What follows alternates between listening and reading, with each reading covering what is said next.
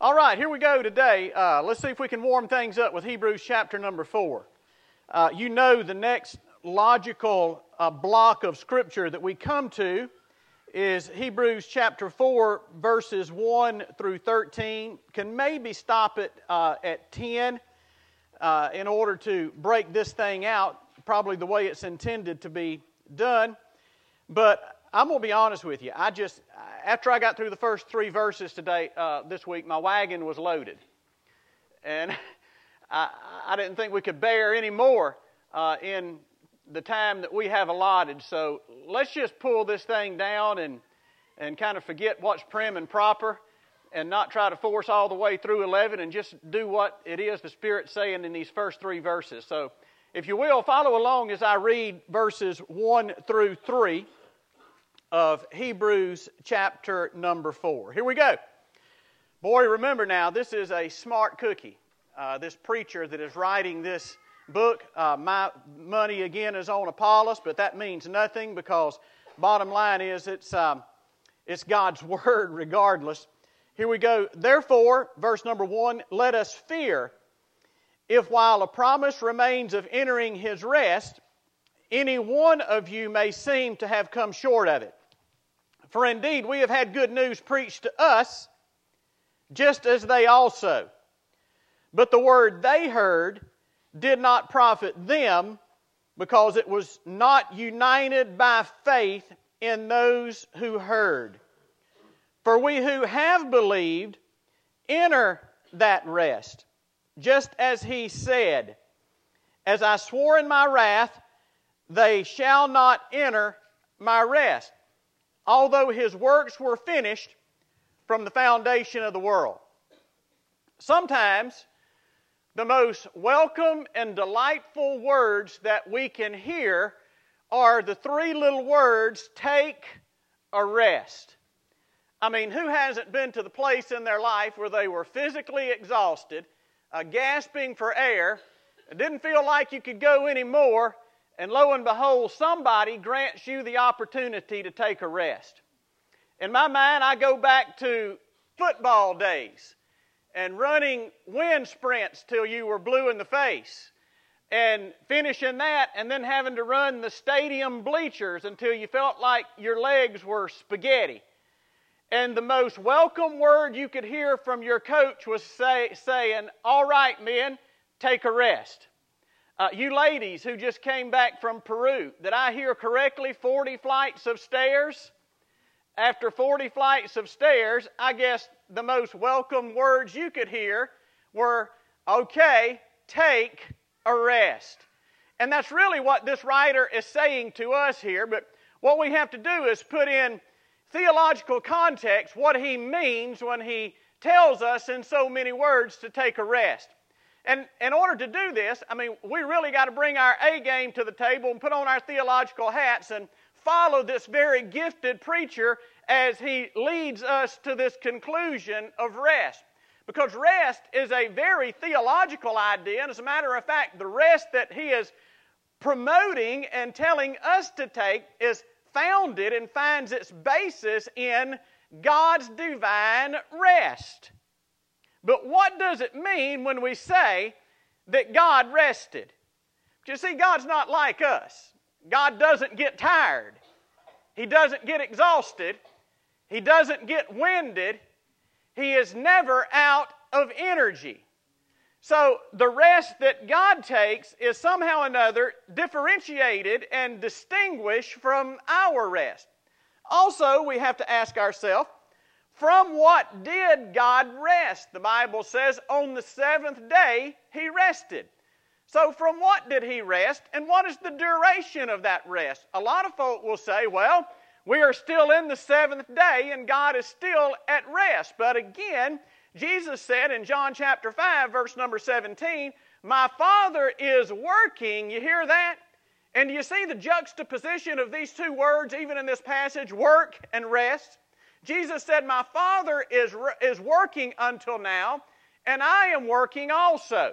So here's what we can't do as we come to the table and get our minds around this idea of rest that is promised to us. we can't blur the lines between divine rest and human rest, between God's rest and man's rest. Whatever we say about rest, it must not oppose either of those ideas. And the same thing must be said for the people of ancient Israel. They were God's people. They somehow or another forfeited their rest. So we have also got to keep the tension between the Old Testament people of God in ancient Israel as opposed to the church today. So there's a lot of tensions pulling against us in order to keep us in the center of the road theologically as we make some observations and we derive some principles about this promised rest. And by the way, here's something that we cannot do. We cannot equate this rest to heaven.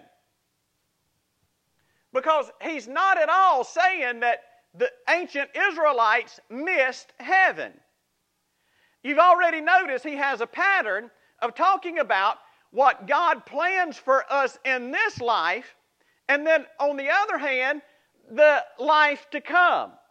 But what he's talking about here when they missed their rest was they missed entering into the land of Canaan, the land flowing with milk and honey, so they missed God's best here. And the inference does not mean that they all went to hell. So we cannot read words like verse number 1 when he says, lest any of you should come short of it. That is not a reference to eternal salvation or damnation or missing heaven. It just means we come short of God's plan. We come short of the rest that God wants to give us in this life. And I don't know about you, but I can stand a little rest. Huh? I mean, for some reason or another, me and Wyatt Johnson, my old bird dog, we've been bachelors since about Thursday because our mama went to St. Augustine to visit grandkids. And for some reason or another this morning, I was wide awake at 2:30. And I tried to force myself to go back to sleep. It wasn't happening. So finally, about 4 o'clock, I got up. Now, guess what I need right now desperately? You better believe. My old bones are saying, son, take a rest. So when I get home, you know that it's going to be one of them Sunday afternoon power naps. It might last all the way to Monday morning. I don't know. So I'm going to take this sermon very literally, and I'm going to take a rest today.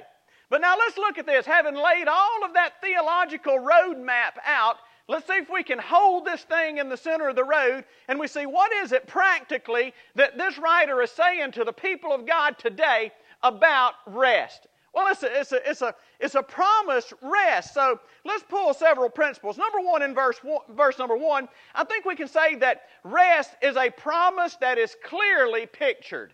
So let this picture help define what rest is, what it looks like in our lives today. In order to do that, let's go back and look at the context of what ancient Israel missed, what God had planned for them, and what the second generation inherited as they went in and took the promised land. So how is rest clearly pictured in the context of ancient Israel possessing the promised land? Well, I think the first thing we can say is this, that rest is a place where God fills their bellies. Now, when I say theirs, I'm talking about the ancient Israelites, right? Now, if you'll look at the passage that I have put down here, Numbers chapter 13 and verses 27 and following, maybe down through 29, you'll see the good stuff that Caleb and Joshua and the spies brought back and said, look at this stuff. I mean, there were grapes like basketballs and watermelons that you would have to roll in a wheelbarrow. It was a place of abundance. Indeed, it's described as a land flowing with milk and honey. So what does that say to us? It says that rest is a place where God filled their physical bellies. But now watch me. In the New Testament, we're not dealing with the physical, are we? We're talking about spiritual realities. Because you see, for the ancient Israelites, rest and God's future was comprised of a physical place, the land of Canaan, right? But for us, in the New Testament, rest is comprised and it's experienced in a spiritual position, and that is in Christ. Physical place in Canaan, Old Testament, spiritual position in Christ in the New Testament. So what is it? What is analogous to God filling their bellies with good food while they were in the land of Canaan? Well, I think we can say that God fills His people today, does He not? I mean, just think about how many times and how many references that the New Testament talks about God's people being full. For instance, Matthew chapter 5, in the Beatitudes, here's what Jesus says. Blessed are those who hunger and thirst for righteousness, for they shall be filled. And again, we get over to Ephesians chapter number 5, and we hear words about being filled with the Holy Spirit. So no matter what it is we say rest is, it's a place where you and I are filled. Write this word out beside that point, satisfied. I am satisfied in Christ. You see, when we get to a place where we're satisfied with Christ and Christ alone. Dr. Wilson, his caller ID that comes through on my phone when he calls me says, Christ plus what equals, what is it, Dr. John? Enough. Yeah, Christ plus what? And if there's anything that we have to add to Christ, then listen, we're not resting yet. We haven't got there. We're not experiencing God's best. Because this rest is a place where God fills His people. You know, there's no excuse for a believer to be half full, is there? Really isn't. With all the promises of fullness and being filled in the New Testament, we can see that rest, analogous to ancient Israel, in the New Testament is a place where God fills us. Maybe not our physical bellies, but son, we are filled. But notice, number 2, how rest is clearly pictured in this Old Testament context of conquest in Joshua 23. It's a place where God fights our battles. Now check this out. I think we need to go ahead and read that passage of Scripture in Joshua chapter number 23. Let me see if I can find it real quick.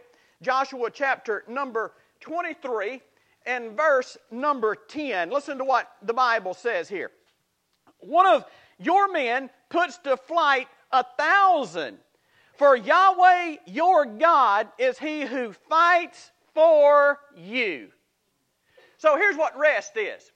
Rest is a spiritual place to which we arrive. And look, we may never stay there. You ever notice that about rest? You might get there today, but tomorrow you pick up your battle axe again. And you got to put it down. Here's what rest is. Rest is a place where God fights our battles. Now, can I ask you a question? How many of you have battles in your life just raging constantly? Now, who had you rather be fighting those battles, you or him? Huh? I mean, that's a no-brainer, ain't it?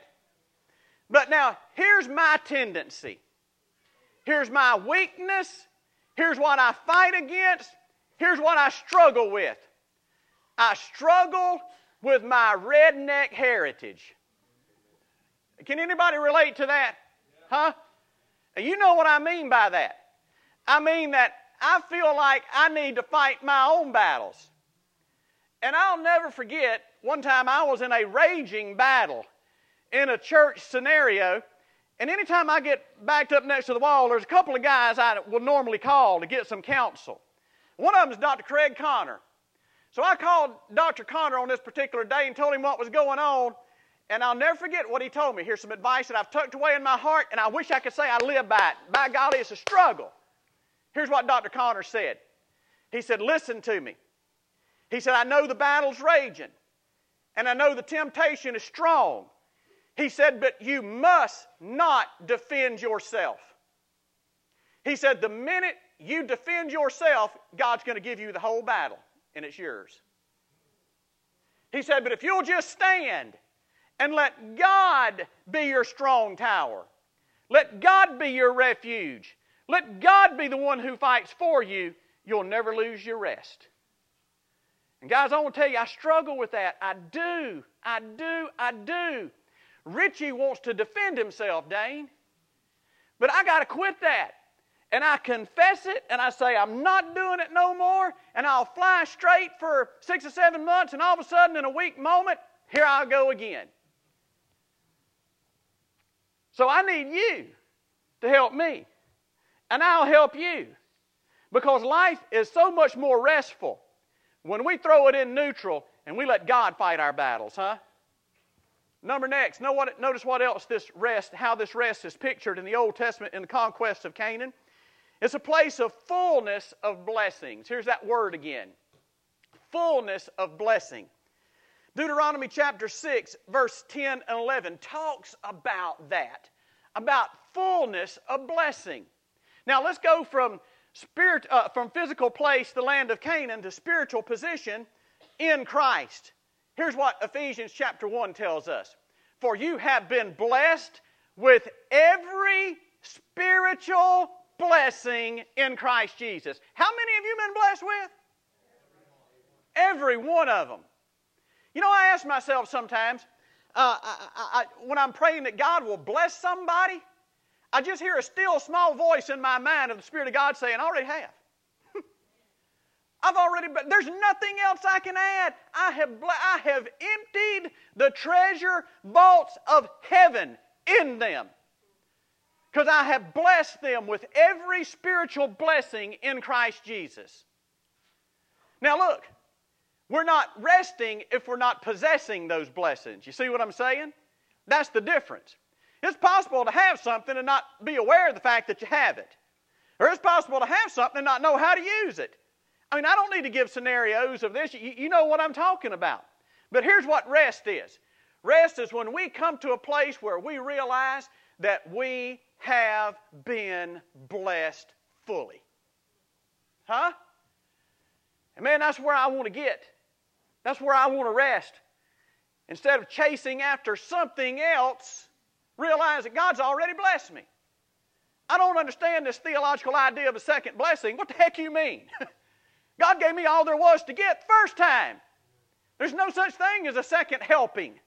I mean, fullness of every spiritual blessing is ours in Christ Jesus. That means if you've been born again, son, He has filled your spiritual bank account. It's pretty cool, isn't it? Notice next, how else is this pictured in the Old Testament in the context of the land of Canaan? Well, I think we can see it right here in chapter 4 in verse number 1 where we come back to the New Testament and get in our text. It's a place of fear of blowing it. Notice what the writer says in verse number 1. Let me get in my text here in Hebrews. Here's what he says. Therefore, let us fear. There's our word.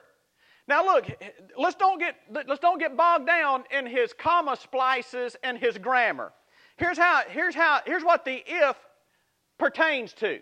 The if doesn't pertain to if there's a promise remaining, but the if pertains to this. Let us fear if you may seem to have come short of it. See that? Makes a big difference in how that reads. That's what the if pertains to the last part, not the part right after it. He's just got a comma in there. So here's what he's saying. This rest that is promised to us is clearly pictured as a place where we have fear of blowing it. And I don't mean we live paralyzed by fear. It means we're just consciously reverent of the fact that God has blessed me with every spiritual blessing. He has a great plan for my life. He's marked me out and destined me for spiritual rest. But if I'm not careful, I can blow it. I can blow it. I'll never forget in 2015, Dane remembers this well. Heather and I had been in Brazil working with the quilombolas since 2007. And it was in 2016 when we were invited to come home and teach mission students at Baptist University of Florida. And I got it right, didn't I, brother? And man, listen, we were up here on a peak at reaching quilombolas at that time. I mean, we were on the top of the mountain. And we had Dane and Cheryl there, and I felt good about leaving with Dane and Cheryl, but we had several other brand new missionaries. You remember that, Dane? Just coming on board. And here was my final word when I left. I said, listen, God's doing great things here. He is knocking the top out of just what we want to see happen. So here's your missionary responsibility. You remember what I told him, Dane? Don't blow it. That's right. Don't mess it up. And sometimes that's our biggest assignment. It's not to add to or help him. It's just, by golly, to stay out of His way and don't do something boneheaded and mess up the good plans that He's bringing into fruition. You ever start and thought about that? Maybe my biggest responsibility is just don't blow it. I feel like that all the time with Grace Church. I mean, look around and look what God's doing here. I mean, Dr. John came in this morning and went to digging out more chairs because last Sunday we had an Easter quantity of people in our service. And Dr. John's figuring, look, we're going to have 250 here in a couple of weeks. We better start getting ready. And all I can think of is, don't blow it. My goodness, something's going on here. And I've had folk this week call me who are working in Baptist work in the state of Florida, and they were asking questions about Grace Church, and it finally dawned on me why they're asking questions. Now look, this is not prideful. I'm just telling y'all, this is why we need to have this type of fear of blowing it. Because here's what Grace Church is doing. Watch me. Grace Church is one of the only ones in Baptist landscape around here that is not declining or plateaued. Grace is doing this. And just about everywhere else you look, it's this or it's this. And I pray all the time, dear God, keep us in the center of the road and keep us from doing something boneheaded to blow what it is that you've already started. Man, that might be our greatest responsibility in this thing, you know it? And when we get to that place, Jerry, we realize that we can rest because God's doing this. I'm not. Huh? I had a preacher friend one time. His wife caught him down in the town where he pastored by the railroad track. He was just standing down there at daylight watching trains go by. She walked up and said, honey, are you okay? He said, yeah. He said, I'm just enjoying something run through this town that I don't have to push. You ever feel like that?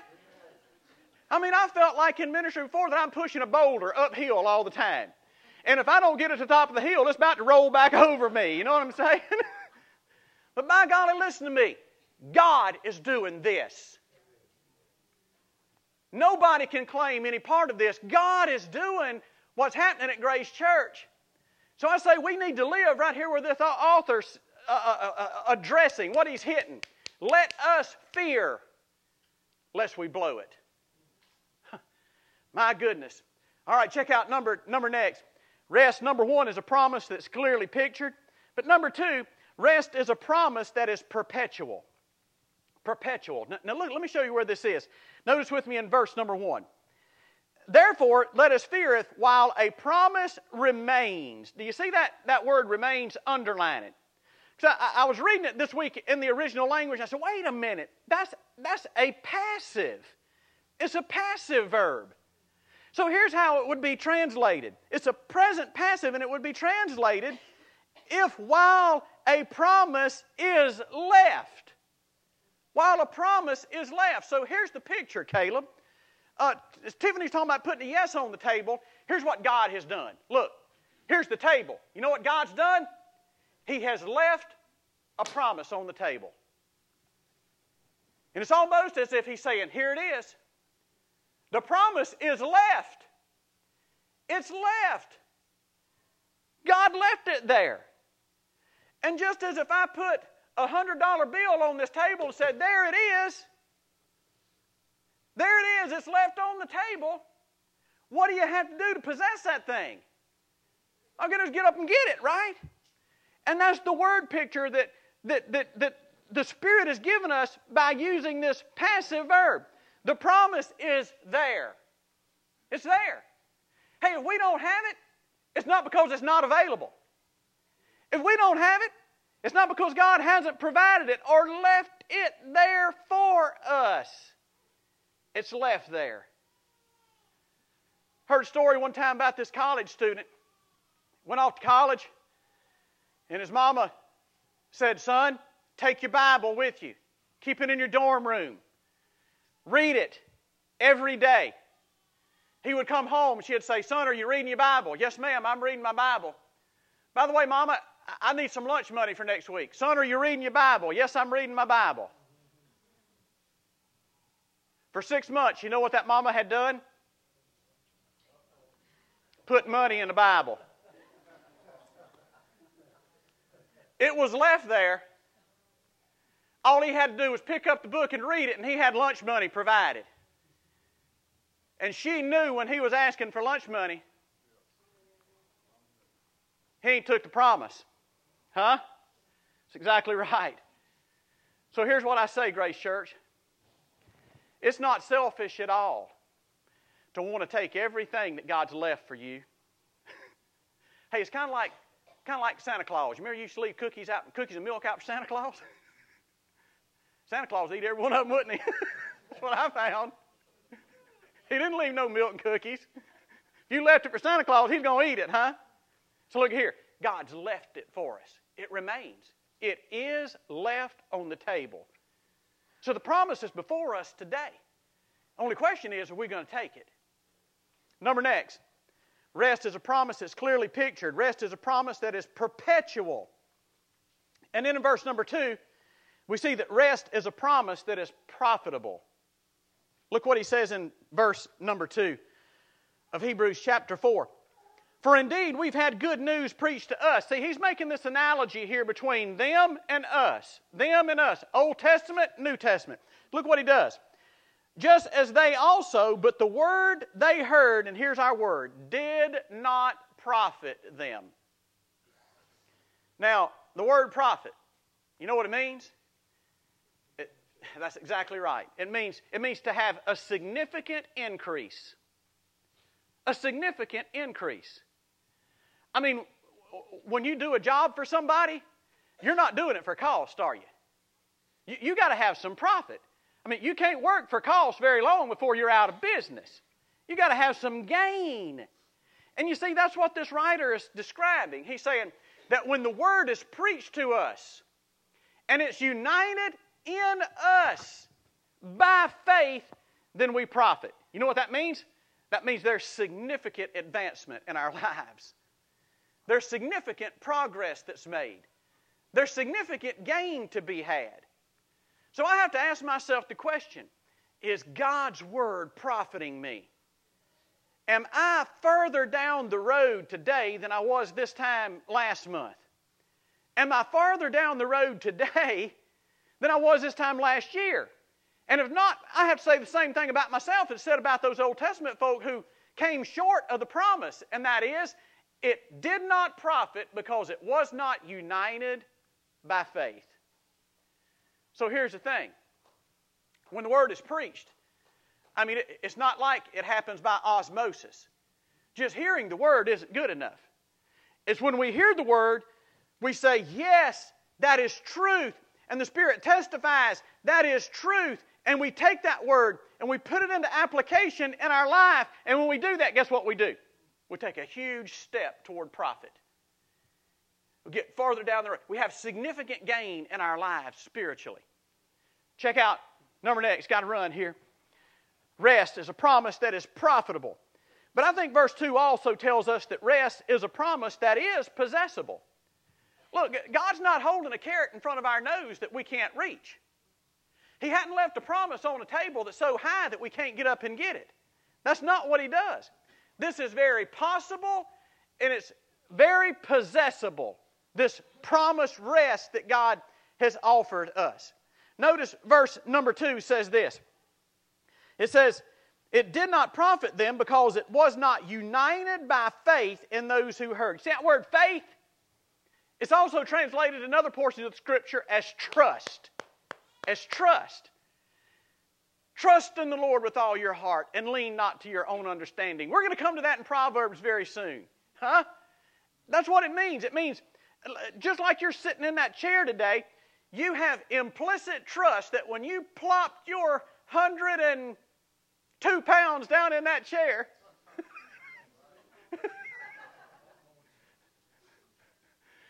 that chair was going to hold you, right? Now look, you can say, I believe that chair will hold me all day and never sit in it. But that's not biblical trust and faith. Biblical trust is when you say, I believe that chair will hold me, and you plop down in it. That's trust. So what type of response is required if we're going to have this possessible promise? Well, I think number one, we can say a trusting response is required. A trusting response. That means I don't lean to my own understanding, but I trust in the Lord with all my heart and what He said, and I put my full weight. Do you realize that that's what we're doing with our eternal soul? We are putting the full weight of our eternal soul on what God has said. And by golly, if this isn't what God has said, we're all people most miserable. But we're safe because this is what God said. Now notice two things I want to bring out here I think that pertain to rest. A trusting response is required, and the first thing is trust in His cross. I mean, isn't that primary? Trust in His cross ends our work for salvation. Oh, there's one rest right there.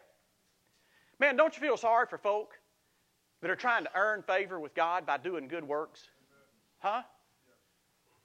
Muhammad Ali's widow said about him, because he converted Islam. Islam is a works-based religion. You must do, you must do, you must do. And in his last days, Muhammad Ali's wife said he was tormented in his soul because he didn't think he had done enough good deeds to get in heaven. And I can assure you he hadn't. Cannot. It's impossible. Good works don't take care of our sin problem. Only the cross does that. Man, don't you feel sorry for Jehovah's Witnesses who read the New Testament through perverted lenses? And they think they have to work and earn their salvation? Look, this is not how it works. And this is American theology right here. When you die, you're going to stand before God. God's going to add up everything good that you did on this side of the balance, everything bad you did on this side of the balance, and whichever way it tilts is going to determine whether you go to heaven or hell. Friend, that's what the devil wants us to believe.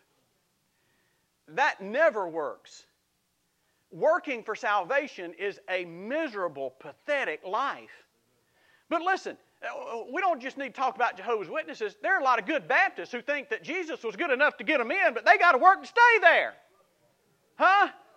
That is not rest. And I'm telling you, your soul will be vexed and you will be exhausted and burned out spiritually, mentally, emotionally, and physically because that doesn't work. So trust in His cross ends our work for salvation. But check out number next. Trust in His care ends our worry over our situation. Hey, have you ever heard the scripture? Do not be anxious for nothing. Worry for nothing. Oh, what does worry add to your life? Jesus asked His disciples. You can worry all you want, and you won't gain 1 inch in height, and you can't add 1 minute to your life by worrying. You cannot. But here's what Jesus said. He said, look at the lilies of the field. Look how God dresses them. He said, consider the birds of the air. Notice how God feeds them. Man, can I tell you, when we get to a point to where we just trust that God's going to take care of it. Now listen, that doesn't mean you quit work. No, that's not what it means. It means we do everything we can, and God does what we can't do. But here's the thing. God has promised His providential care to His people. And by golly, a life of worry and anxiety is incongruent with rest. That's not restful at all. There is no such thing as a fretful, trusting person. Either you're fretting or you're trusting, but you ain't both. And you can turn that around also. There's no such thing as a trusting, fretful person. It works both ways. One cancels the other out, you see. So, trust in God's providential care ends our worry for our situation. Here's what I want to say to you. I don't know what you're going through today, but I'm telling you, God's got it. He's got it. Not only does He have that, He's got you. And if that's not the case, then by golly, we need another God, right? But I'm telling you, the Bible says we have a God who is sovereign, in control. Not one thing takes Him by surprise. God never discovers anything through observation. Never learns anything. He knows it all. He knew it all. And He's got it all firmly under control. Check out number next. Not only is a trusting response required, But I think this passage tells us that a timely response is required. Look what he says.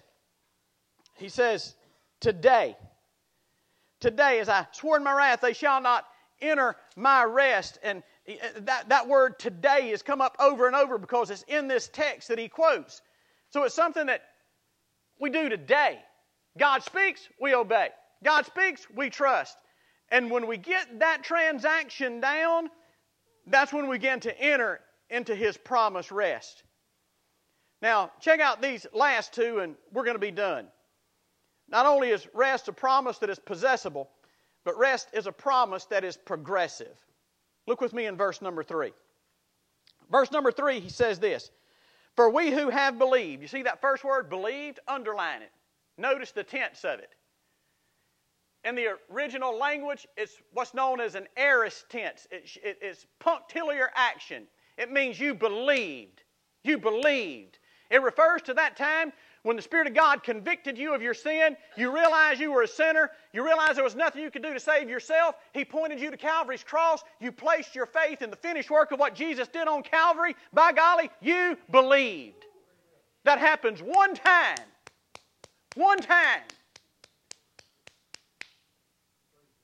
And it's done. Now look, that first one is an aorist. That one time. Those of us who have what? Believed. Now look at the next one. Enter. You know what that is? That is a present tense. And here's how it can be translated. Those of us who have believed, past, are presently entering into that rest. Do you see that? It's not like going into a room where you open a door, walk in, close a door behind you.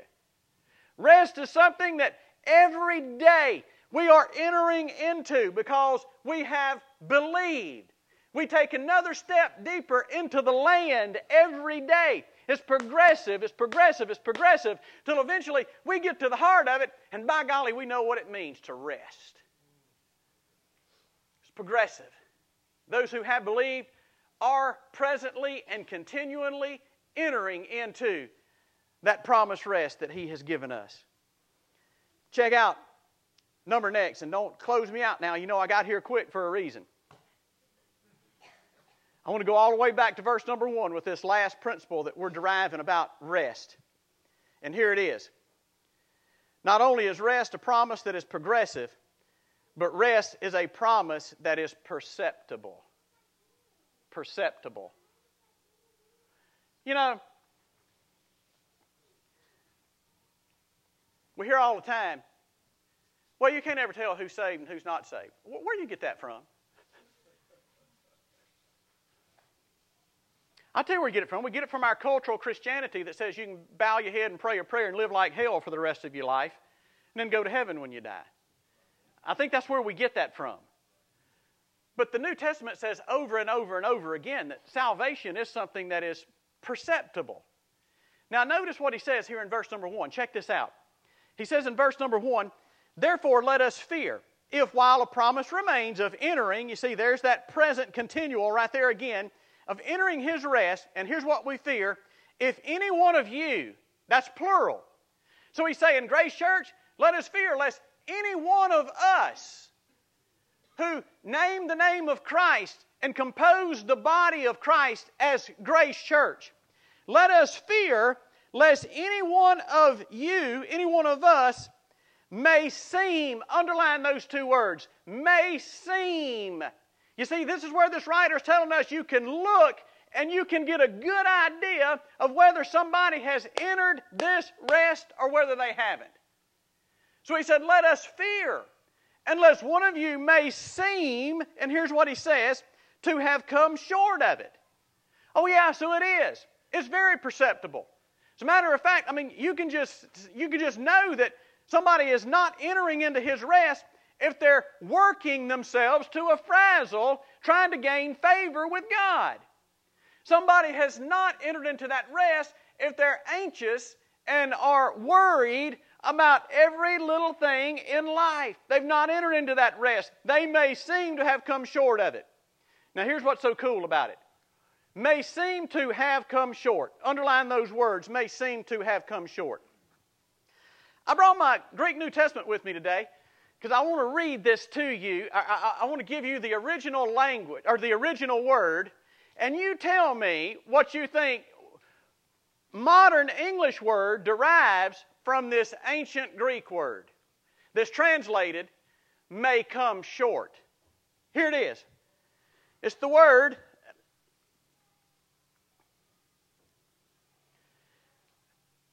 hystereke.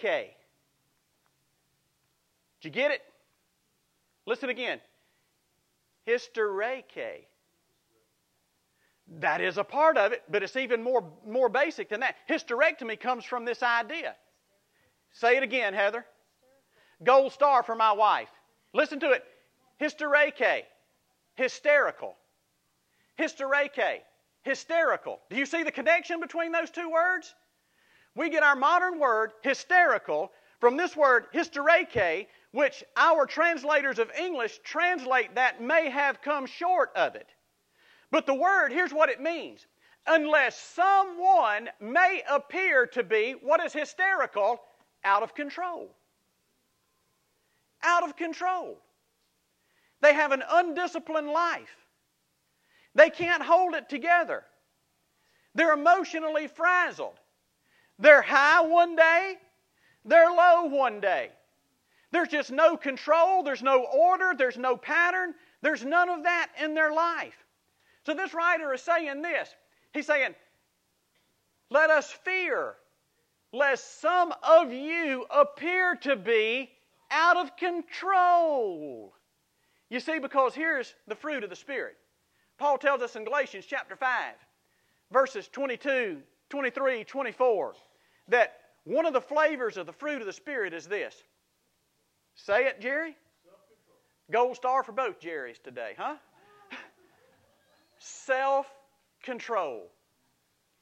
And without self-control, look at here, there's no way we're going to enter into that rest.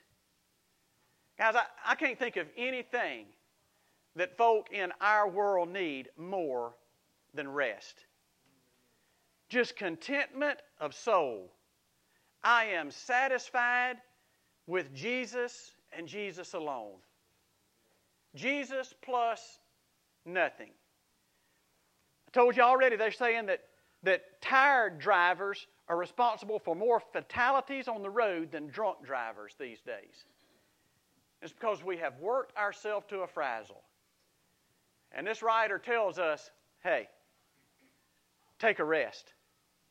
Take a deep breath and take a rest. So I have to ask myself, Rich, do you appear to have hystereke? Come short of it because you're out of control. And if I am, I'm off target and I won't hit the appointed destination that God has for my life, and you won't hit the target that God has for your life. So in Jesus' name, let us fear while a promise remains of entering into His rest. Church, let's don't blow it, because whatever He's got in front of us is so much better than what we're experiencing today. There's just absolutely no comparison. Let's stick with the stuff in the center of the road. Would you stand with me, please? Father in heaven, thank you for your word. Thank you for the rest that you promise us. And God, would you help us be a little different than those ancient Israelites? Would you help us unite the Word by faith in our hearts? And God, would you help us be steadily and progressively every day entering into your rest, making significant strides. So God, we put Grace Church in your hands by faith, and God, our position is almost hands off. This is your work. This is what you're doing. And God, in Jesus' name, just help us not get in your way and blow it. So God, would you give us rest this day? I pray for those who are here that have never been born again. And God, you're calling them to rest that Jesus gives to His people. I pray, God, today's the day that they take that promise off the table. I pray for those who are here today that are just going through hard times, difficult situations. And God, today, you've spoken a word into them that's going to calm them, give them control and a clear perspective, and end their worry over their situation. But God, whatever you've done today, May you be glorified by our response, and we pray it in Jesus' name. Amen and amen.